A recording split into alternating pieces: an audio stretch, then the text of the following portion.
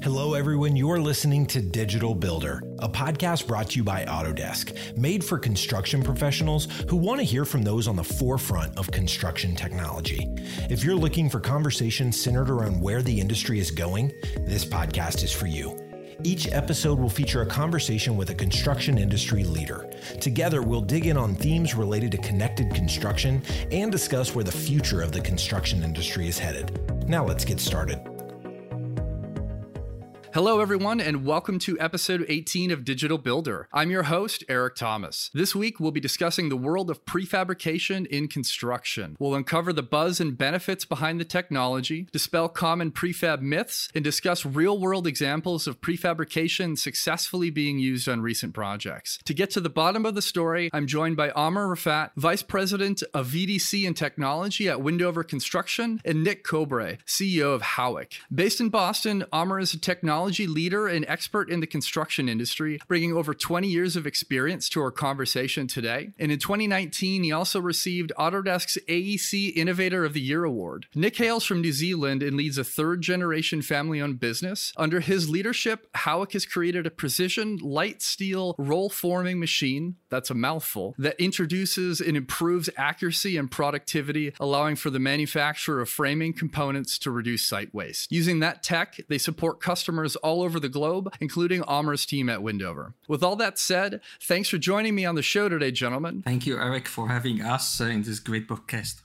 Thanks, Eric. Oh, thank you. Yeah, it's going to be a lot of fun. I think the historic, collaboration between your teams and your wide understanding and knowledge of prefabrication is, an application for our industry is just going to be a lot of fun to unpack. And so for our listeners out there, as I mentioned a moment ago, for the first part of today's show, we're going to reveal the what and why behind prefabrication in construction. We'll also discuss some myths and misconceptions and hear some of those real world examples of how our guests are successfully implementing prefabrication out in the construction world. Amr, let's begin with the big picture. Can you explain what exactly we mean when discussing prefabrication in construction? I've heard the term used to describe many different concepts, so setting a baseline on the what will be a really great starting point for our listeners. Sure, Eric, prefabrication has been there for a while, for decades. And what we are doing now, and what I really call prefabrication, is prefabricating in a factory setting assemblies. It doesn't have to be a whole building or a whole rooms or volumetric modular. It could be as small as simple trusses or smaller elements. But in a factory setting, these prefabricated elements can really provide value for clients, such as cost savings, time savings, help the environment by reducing waste, as well as helping us focus on quality. It's not related to weather. You can build in the factory anytime, so it's weather dependent. So I see all these values that Nick and I are going to discuss with you today in prefabrication. And I think that's such an important, point to keep in mind for our listeners out there too, is the scope of prefabrication is pretty wide, where it can be as narrow as, some small building elements that you repeat and everything, or, larger scale in that controlled environment. So I do appreciate that. And Nick, I hear a lot of, misconceptions tied to prefabrication or myths, if you want to frame it that way, when this technology comes up. Are there any that you hear with regularity that you'd like to, dispel as best you can with our audience today? Yeah, I think one of the big ones is everybody thinks it's a bit like automotive, and that's where we want to get to, but we're not there anytime soon. Everyone always jumps to volumetric boxes. So fully finished units, where it can be, as Amir said, something as small as a single component. It doesn't have to be a fully finished building, and it doesn't have to be expensive either. It can actually be quite simple, and it's really about being design-led rather than actually just making something in a factory.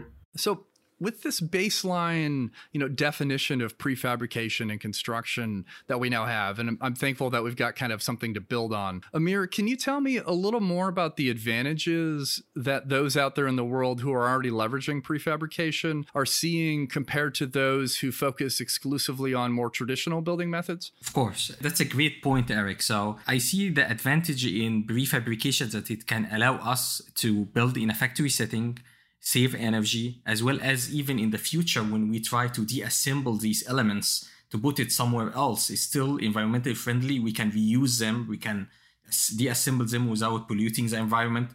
Also, it allows us to use robotics and additive manufacturing to create assemblies and prefab pieces that we can utilize on site. So it's allowing us to focus on quality, especially right now with a shortage in very skilled labor. I think prefabrication is allowing to utilize and unify BIM data with robotics and automation in the factory to produce high quality products. I think back to Nick's point, one of the myth and misconceptions about prefab, that prefab, it doesn't have to be like a box or a boring design.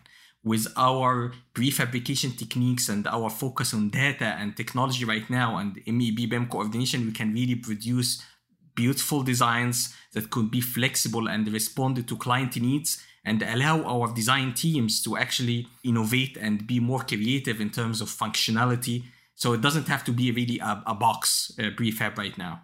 I really appreciate that context. And I think back to when I was still working in industry myself at a big GC. And whenever prefab came up, it typically was within that very narrow scope that you were just speaking about, where it was, uninspired elements or something that, was built quickly for a low cost, but didn't have that flourish that some people come to expect. Or even as narrow as just saying, we're going to catch all of our casework with prefab or cabinetry or something simple without ever really unpacking the wider scope that we could consider. So thank you for that information. And Nick, before we really jump into the details of some of the real world examples that both of you have been working on, can you tell us a little bit more about the machines that your team has built that support the prefabrication space in construction? Yeah, so we've been building machines for 43 years now, and framing machines in particular for about 30. So we started off with a really simple idea. We were going to build this little machine that could go up in an elevator shaft, take it on site and roll out all the panels. And it never really took off to start with. So because of these issues around design and getting things accurate, we were too accurate for the rest of the building. That sort of led to us doing load-bearing construction, which led to modular boxes, and it kind of evolved from there. And we've always wanted to go into that space of an existing building and trying to figure out something. So that's where our extender telescopic system came from, because it allows us to get the benefit of a panelized system, but also be flexible enough to fit into any space. So we kind of focus on construction machinery mainly, and it's everything from light gauge, non-load bearing, all the way up to heavy floors and sort of 12 gauge thickness material. So we cover a wide spectrum of all sorts of different things, and we kind of attack it from a mechanical engineering point of view rather than a construction engineering point. So it allows us to do things that we probably wouldn't normally think of.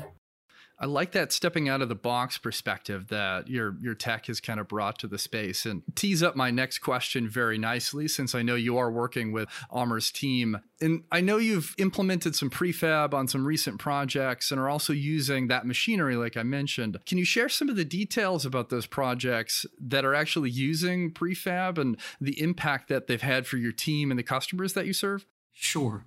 So with our combination of BIM data, laser scanning, all the coordination we do at Wendover, we actually redefined what's possible to build. It helped us transform how we build on site, utilizing HAWX technology with prefab. For example, I'm going to give you a couple great examples here. The first one, we needed on a project in Gloucester, Massachusetts, to create 900, almost 1,000 trusses, 975 trusses, roof trusses. We were able to create those trusses in 15 hours only using the HAWX machine, from the BIM data we created and all the Dynamo coding from the Autodesk softwares to create and produce lots of these trusses in a very short time in a factory setting at the Autodesk Technology Center.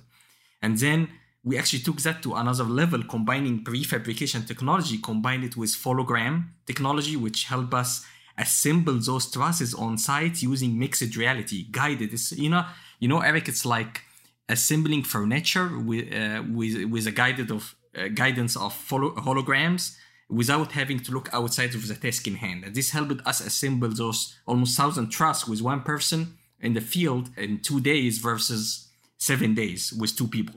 So prefabrication combined with other technologies such as mixed reality can really enhance our production in the factory with great quality. What I love about the machinery here, the prefab concept, is that this machine is actually almost with zero waste.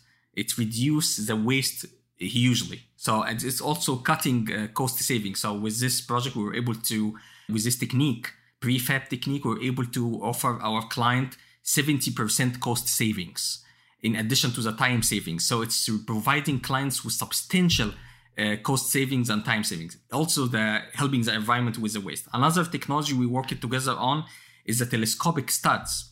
This machine, we had a historic preservation project here in the Boston area. And what we did when we laser scanned the ceiling, we found it very playful. It varies. So as a typical 120-year-old building, so what we did is that we took a tech-first approach, utilizing the Howick technology combined with the BIM data we created to create those telescopic studs, which has a powerful, it can really transform how we can do interior fit-outs. And the reason for that it can travel from the factory very small. It can maneuver between tight spaces and the tight elevators. And when it goes to its intended assembly location, our field team loved it. You can expand it and it goes and it adapts with any ceilings and any ceiling heights or any space. This is powerful and we are utilizing it. We're looking to utilize it in life science projects to make tight spaces very quickly. It's really transforming the way we build. I appreciate the look into the different aspects of tech that you're leveraging to make the rollout of these prefabricated elements effective. I'm curious, how much time do you think you've saved for, say, the truss project where you built all of that offsite and brought it in versus if you had used more traditional building methods? Like what's the time delta there? The time delta was a few months lead time to get those trusses, compared to 15 hours doing it in the factory at the tech center. So it was actually a huge difference in time lead. You also can control quality. Also, what I love about this is all the BIM data in the Revit was carried over into manufacturing. What you creating is exactly what was modeled by the design team, approved by the design team. Quality, everything is identical to the other pieces. So really prefabrication techniques are helping us saving not only time, but improving quality and making sure everything is consistent and will fit perfectly on site. It all is such a differentiator right now, especially with the schedule constraints most of our peers are experiencing right now. Like an accelerated schedule is now just an expectation, not a nice to have. So finding ways to optimize with prefab seems like the way to go. I appreciate your anecdote about wish they'd send an Oculus unit with every IKEA to a table that I buy so I don't have to page through the instructions that don't ultimately give me any insight on how to put the whole thing together. Nick, I'm curious, are there any other examples from your team recently that you'd like to share with the listeners as far as, success with these prefabricated elements? Yeah, so we've had a couple of sort of prototype projects we've done here early on. One of them was a big shopping center, and that was the very first project we did, and the panels were 5 meters, so you're sort of talking 20 feet tall, and we were compressing them down to just over half that height so they could transport them. So that project there, they managed to pull the project back on schedule, and they pulled back about 3 weeks of production to get that project back onto schedule, which was great. And the whole point of that was working with the customer, just trying to figure out what they're trying to do. So they did that, and then they did all the soffits from the ceiling, where, again, one of these great old buildings with a lumpy floor and a lumpy ceiling in it. So they attached the frames to the roof and then pulled the soffits down to a laser level. So it just saved them a huge amount of time. So they were quoting about a third of the normal time to install those. Another quite interesting one we've just done is we did a little test project at one of the hospitals here in Auckland. And always an issue with a working hospital is there's no power tools, no cutting on site, no mess, no dust. So they carried these small panels, so we made them specifically really small. They carried them in, took them up the lift, and then screwed them together by hand in sort of an afternoon on a Sunday. So those are the things that we start to see huge savings. But of course, there's always that front-end loading of design time, and you've got to get that right. And I think that's where a lot of people don't really think properly about prefab and off-site construction, where they want to just go like they do normally, take a bunch of pieces to site and throw it up. And that doesn't work. You've really got to put that effort in the front. But as Amir said, there's huge savings. And that example of 70% on those trusses, you get it back, you've just got to put it in first, which I think the construction industry in general is not really used to. I appreciate all of that context too. And when I've thought about prefab historically, and this may just me being simply incorrect, which has happened before, I mostly think about new construction. So I really love the examples of existing facilities that are being either renovated or retrofitted or anything along those lines, where now you have new elements that are actually more flexible to increase your build or decrease your build time, really, instead of, net new building on site. So being able to bring those factory elements out into a project project, whether it's brand new or it's something that's being renovated, is pretty interesting. So I'd like to kind of take this moment to shift now that we've got the what and why behind, what the heck prefabrication really means in the construction industry. I think some out there listening might feel a little bit overwhelmed at how far-reaching the scope and the potential for the tech is. And so I want to pause and learn a bit more about how our listeners can get started themselves. So Amar, let's talk hypothetically for a couple of minutes. Imagine you've just joined a brand new mid-sized general contractor that's eager to embrace prefabrication on their projects, but they've never done so before. How would you advise them to start that journey? First of all, it's an accumulated process. So it's like an accumulation of knowledge and technology. So when we have BIM data, and then we utilize it to prefabricate assemblies. So at the beginning, let's start with building a strong data, which requires BIM teams and expertise. And from this data, you can really basically right now with Howick technology, with Autodesk technologies and all these different, combine it to produce things. So for years, for example, Eric, we've been utilizing mixed reality to visualize how projects will look like in the future. But right now, we're using this hologram technology combined with the prefabrication, we are putting it into the making of things and building things. Same thing with prefabrication. If you have the right data, the right model, and you can translate it into unify it with manufacturing technologies and techniques. I loved when you mentioned earlier about schedule, because sometimes in companies to adapt new technologies, like in this example here, it might be someone would be resistant to adopt these new technologies. The best way to do it is to pick a project, a real deadline, and try it on and apply all these technologies. Take smart risks, basically, to apply all these different technologies. At Wendover, we just shed, I loved when you mentioned, Eric, the shedding schedule, helping the schedule.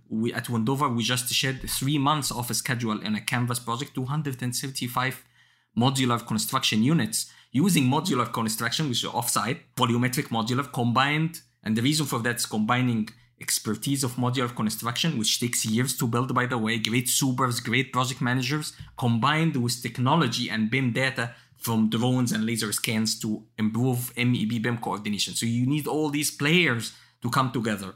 Prefab expertise, BIM expertise to get the data, and coordination on site to make sure that all these elements, prefab elements, will fit perfectly on site. And that takes some laser scanning, drone mapping, and other elements for coordination. So it sounds like the execution of this is definitely tech focused to do effectively, and there's so many elements to consider. So I'd like to get Nick's perspective from the factory side of things and what's being done offsite in a controlled environment, because I think those that they're listening also need to think about that element in addition to their own technology and how they're setting everything up. So Nick, can you share a little bit more about how you can take what's actually built in the factory and successfully bring it on site for installation? I know you mentioned the different variations in floors and ceilings, and there's so many things to consider to build something elsewhere and show up at a half constructed building and say this fits and it works and we're good. So I'd like to hear some lessons learned from you if you could share. Yeah, well, the first thing is people sort of jump straight to this massive volumetric plant, something like a car factory, 100,000 square feet. In reality, what we see is most people start with a small factory, some as small as 3,000 square feet with a single machine in it, or actually bringing those components from somewhere else to try them, to build them. So things like bathroom pods and volumetric modules, you've got a huge amount of handling and cranes and all that sort of stuff you've got to cope with and think about. What I would suggest to people is actually start small. Start with a 2D panel, start with a single component, and then it's easy to transport to site. It's no different. We're actually delivering a whole lot of panels to the centre of Auckland City this morning on a small trailer. The whole idea was we can tow it with a truck into town, leave the trailer in a car park, and the guys can offload a whole apartment with panels in one hit. So you sort of don't have to think massive 18-wheeler trucks and huge cranes and that sort of thing. It's sort of a site-by-site thing. Volumetric is great, if that's what the project is. If it's a hotel, they're all the same. You've got a crane on site, you've got the people, you've got all that interesting stuff happening. But if you're building a single house or half a dozen houses, you probably don't have that space and you don't have that huge cost of a crane sitting there. So those are things to consider. I think it's just about starting small and figuring it out as you go a little bit, because you've got to learn, but you've also got to be willing to put that effort in the start. I think that's the biggest takeaway to have, is even if you're just drawing something up on a piece of paper and then transferring it into an automated CAD system so that you can build it, that's where you've got to start. You can't just expect that these pieces are going to arrive and fit like a box of stud does now. I'm chuckling because the theme on this show, when I ask this question about whatever particular topic we're discussing that week, is always very firmly rooted in just make the decision to start. Like, You've got to make that leap and understand that, there's some risks, as Amr has shared, but make them, intentionally and choose scopes of a project or scopes of work that aren't so big that you're going to get overwhelmed when you're learning the process from the beginning. So I'm happy to hear that continues to apply to prefabrication as well. So I feel like I would be amiss not to ask, because prefabrication lends so heavily to building in a controlled environment that, of course, of the last 12 to 14 months, our industry has had a lot of new challenges with the ongoing pandemic. And so I wanted to hear a little bit on how the attention on prefabrication specifically might have changed, and if people are using it more effectively or asking more questions as a result of this new way of working. Yeah, so there's definitely been a huge increase in demand from our side, or certain inquiry levels. That's mainly due to a couple of factors. One is material supplies. So if you look at timber, for instance, it's really hard to get big pieces of timber. So for our floor joist systems, we've seen a huge amount of demand, and we've seen a lot of people switching over to that system because it's kind of a small step. It's not a big design piece. And once they've switched, it's very hard for them to go back to traditional. The other thing we're seeing is there's design teams looking at jobs that now have a bit of breathing space because work on site has slowed or stopped. So they can actually sit back and look at these things and go, okay, well, if we attack this a little bit differently, can we gain some of that time we've lost? And that's really driving a hard look at things. We still get a lot of kind of people who don't really know what they want to look at, and a bit of time wasting going on there, but at least people are looking. But I would probably say the inquiry levels have probably maybe doubled in the last 12 months, which is not what we were expecting. We were expecting it to fall off a cliff, but obviously with what's happening in the world, everybody's trying to do more with less. You're bringing up a great point, Eric, and I totally agree with Nick about how COVID, if there is one thing we learned last summer during the COVID surge, is how we utilize our knowledge of prefab to really support clients. Like at Wendover, we have been reached, few schools in New England reached out to us to build in response to COVID-19, temp dorms for their students. So when they come back in September, if they test positive, they can stay in those temp dorms. So what we did is actually we utilized both BIM data on the site with prefabrication and the modular to set modules. Almost in one project was 200 beds in 2 months only. So a process that we usually take a few months to a couple months only, thanks to the prefab and the prep on site. So the challenge on site, and this is a lesson learned that will carry over with us even after COVID. COVID will go away, but we learned how we utilize these technologies for the future. The challenges with prefab is that you have something built in the factory and you want to make sure it's going to fit on the site.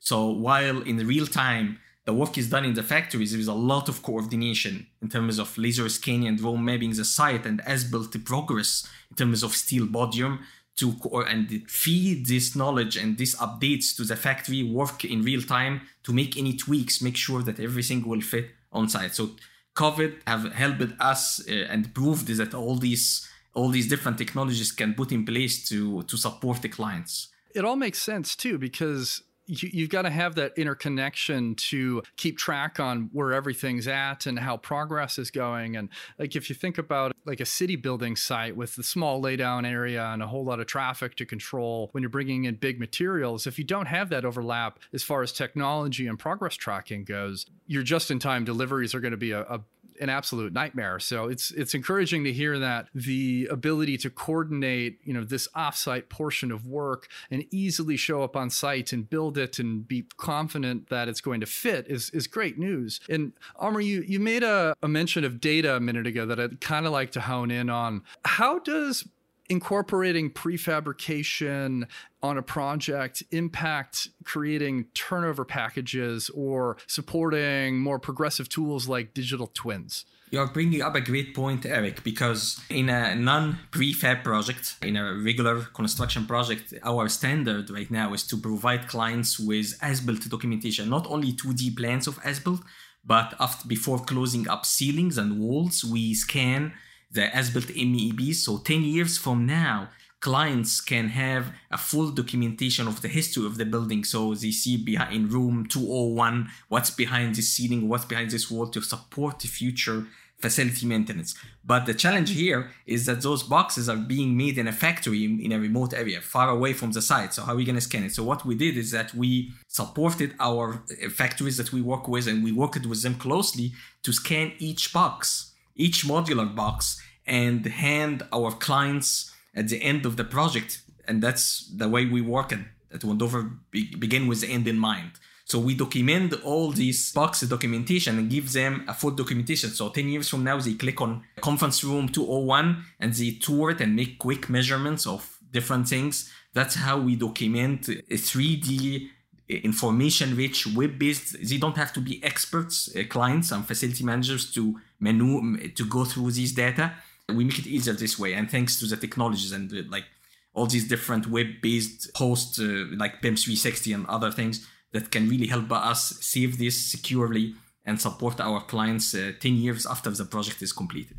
I'm so happy to hear that it doesn't disrupt the overall, documentation process, because it's always such an important thing to consider as we look to the owners and the operation phase of the project. Nick, do you have any thoughts there as far as how your tech supports that digital twin or, turnover packages as far as people knowing exactly what they've got in their building? Yeah, well, the beauty of roll forming something with a CNC process is you get what it was told to make. So you kind of get the as-built as part of the process. It's not an add-on at the end. So one of the things we can control is we know what was made out of the machine at the time. So that means that what was made was what's in the building. So you're not getting modifications on site without someone at least recording them. So all those things help us. That makes sense. No surprises if you've built the thing, your technology tracks all of that and, eases the turnover of documentation to support what they've got. So that's great to hear. So I want to look at the future a minute and, pull our crystal balls out. And I'd appreciate any insights or thoughts on how prefab may be leveraged in the construction industry in the near and distant future, maybe in, say, 10 or 20 years compared to what's going on today. Nick, can you share your thoughts as far as what's coming down the funnel for us? Yeah, one of the things we're seeing is with the Internet of Things side of things, there's a lot of going on in that space. What I can see happening is production as a service is something that everybody keeps asking for. We're not there yet, but I can see it coming. We're to the point where, from our point of view, you can see those panels being made live out of the machine. So you know where in the process they are. They've left design, they're in manufacture, they've been assembled, they're moving to the site. I can see one of the things that will give us huge advantages is, say we need to move a duct on site or a plumbing fixture or something, doesn't really matter what it is, we'll be able to look live into the model and actually see where that production's through. So if we need to make a change, we can make a change on a part that's still to be made, or put a halt on that part of the building and say, don't make those panels because we need to change them, rather than the traditional fashion of we make them, we take them to site, and then we either hack them around or we throw them out and make some more. So there's some huge advantages there, and I think it will drive mass customization. So a bit like the auto industry, you can build 50 different cars with the same parts, and they all look different, they all function different, but there's that core engineering principle behind them. I like that aspirational look at where we're headed right now. Anything we can do to reduce waste and ease up that collaboration and communication as we bring things on site is pretty cool. And the auto reference, I think, is super relevant as far as having that factory approach, but still having a beautiful product at the end of the day, and dispelling that myth that we talked about earlier of prefabrication is just ugly boxes. Like as we've uncovered here, that's most certainly not the case. There's a lot of really cool scope that you can do and, reduce costs, time spent, increase your schedule savings. It's all excellent. Amr, how about you? What's your glimpse into the future when you open up your crystal ball here? I expect the prefab to be the standard for our industry in the next 5-10 years. The reason for that is that we are becoming more and more counting on real data. We are not looking at technology more of a tool. I'd rather that we look at it, and we are doing that now as a whole EEC industry, architects, engineers, construction companies like Wendover, looking at these technologies as not only a tool, but as a method and methodology, technological methodology, combining different technologies to make things finally work for our industry. And you bring up a great point, Eric, that architects are now designing more flexible spaces. So as a whole industry, over the time, in the next 5-10 years, we're going to build a big library of more flexible designs that can improve the overall built environment, because the whole purpose of this is support the good for the public, not only for the builder or for the architect. And there's a way we can do that by reducing waste, but also as well as creating spaces that bring people together. And it doesn't have to be a box. And the way we're going to do that, and we are actually doing that now, is improved, because you have buildings with very complex MEP systems right now. It's much easier to just go for a box, but to take that challenge to respond to the more beautiful buildings that people would like to look at and improve the built environment, you need more of coordination. And that only happens, as we mentioned earlier, coordinating what's happening inside with the factory to give more confidence for design teams and architects to design more flexible buildings, being confident that it will happen and it will be built safely in the right manner. I like all of these projections, and I hope they come to the industry sooner rather than later, because I think the positive impacts are definitely obvious if we can get people to embrace and understand, just how powerful this technology is. And I think we've done a great job, at the very least, of establishing that prefab is not simply creating, very uninspiring boxes, but the scope is much wider than that. And even if you're not looking to, fabricate an entire building, there's still scopes of work that are relevant and beneficial to capture and bring into your projects. And then you get to build on that success. And, maybe in 10 years, you are prefabricating 90% of your building. We'll see where the technology is and, what Nick's company brings to the table to support our industry in that world. So to close out this week's episode, everybody out there listening knows I've got one final question that I asked each guest on the show. It's so much fun to hear the answers and the wide range of responses that we get. So, Amr, I'm going to start with you.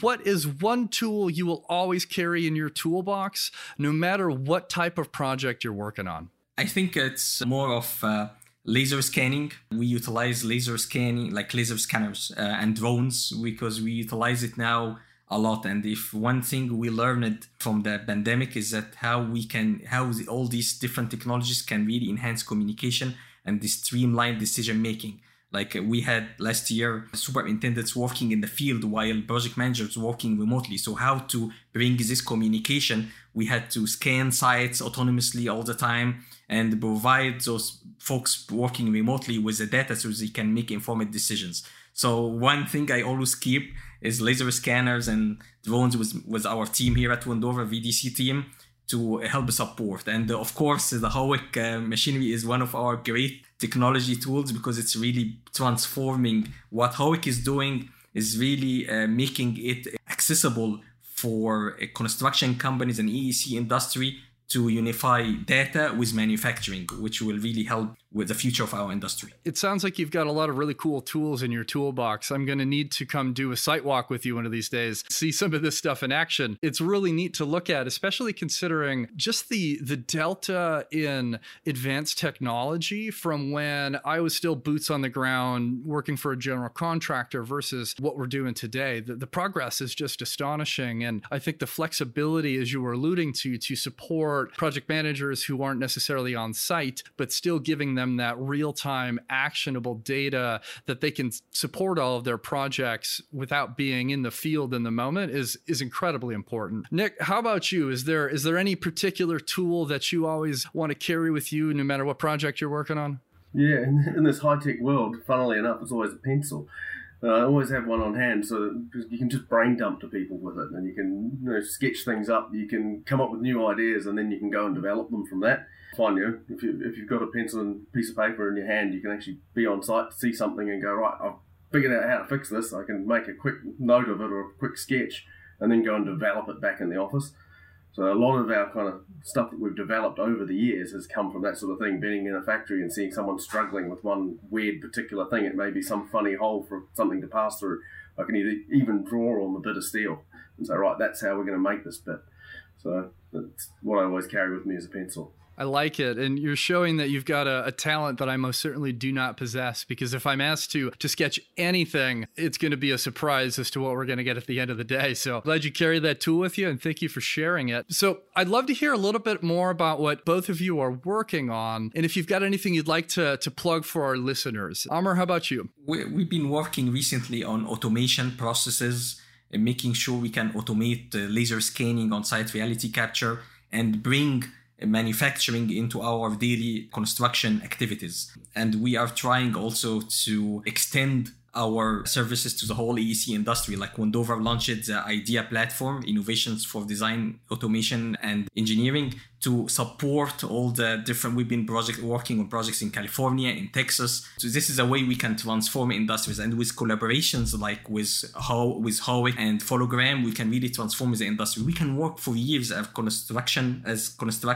industry by ourselves, and we want to get anywhere to move the industry forward. The only way we can bring cross-industry expertise, like the manufacturing of manufacturers such as Nick and his team, and robotics companies, developers, so we can really develop things that could make it easier and support the construction industry. Nick, how about you? Is there anything you'd like to share with the listeners, or anything coming up that you'd like them to know about? Yeah, there's an endless list of projects that we're working on. One of the big ones, obviously, is where we linked up with the mayor and the team at Wendover, was the Technology Center in Boston with Autodesk. So we got a machine up there. We've got another one going up there shortly to replace it, but a telescopic system which allows people to try stuff in a risk-free environment, which is quite cool. The other one, I think if anyone's interested in seeing some really funky shapes and some architectural pieces that you can do, there's a guy called Scott at Studio Construction, and I'm sure we can share the link, who is developing all sorts of funky shapes that are either structural or non-structural, just all using our framing and things that he's learned from the Technology Center in Boston. So just to show that architectural crowd that, you know, we can make an eagle, is one of the things he made recently, and he can make big curved structures and things that you wouldn't normally think you could do with an off-site panel. Definitely have a look at that. Sounds like some cool stuff. And you're absolutely right, Nick. If you can send over some links, and Amr as well, to anything you'd like our listeners to take a look at, I'll include them in our show notes and give them some easy access to finding what you're working on. And if our listeners have any questions for either of you, where can they find you? They can always reach out to us on our website, wendover.com. And my email is my first initial A and my last name, Rafat, at wendover.com. Anytime.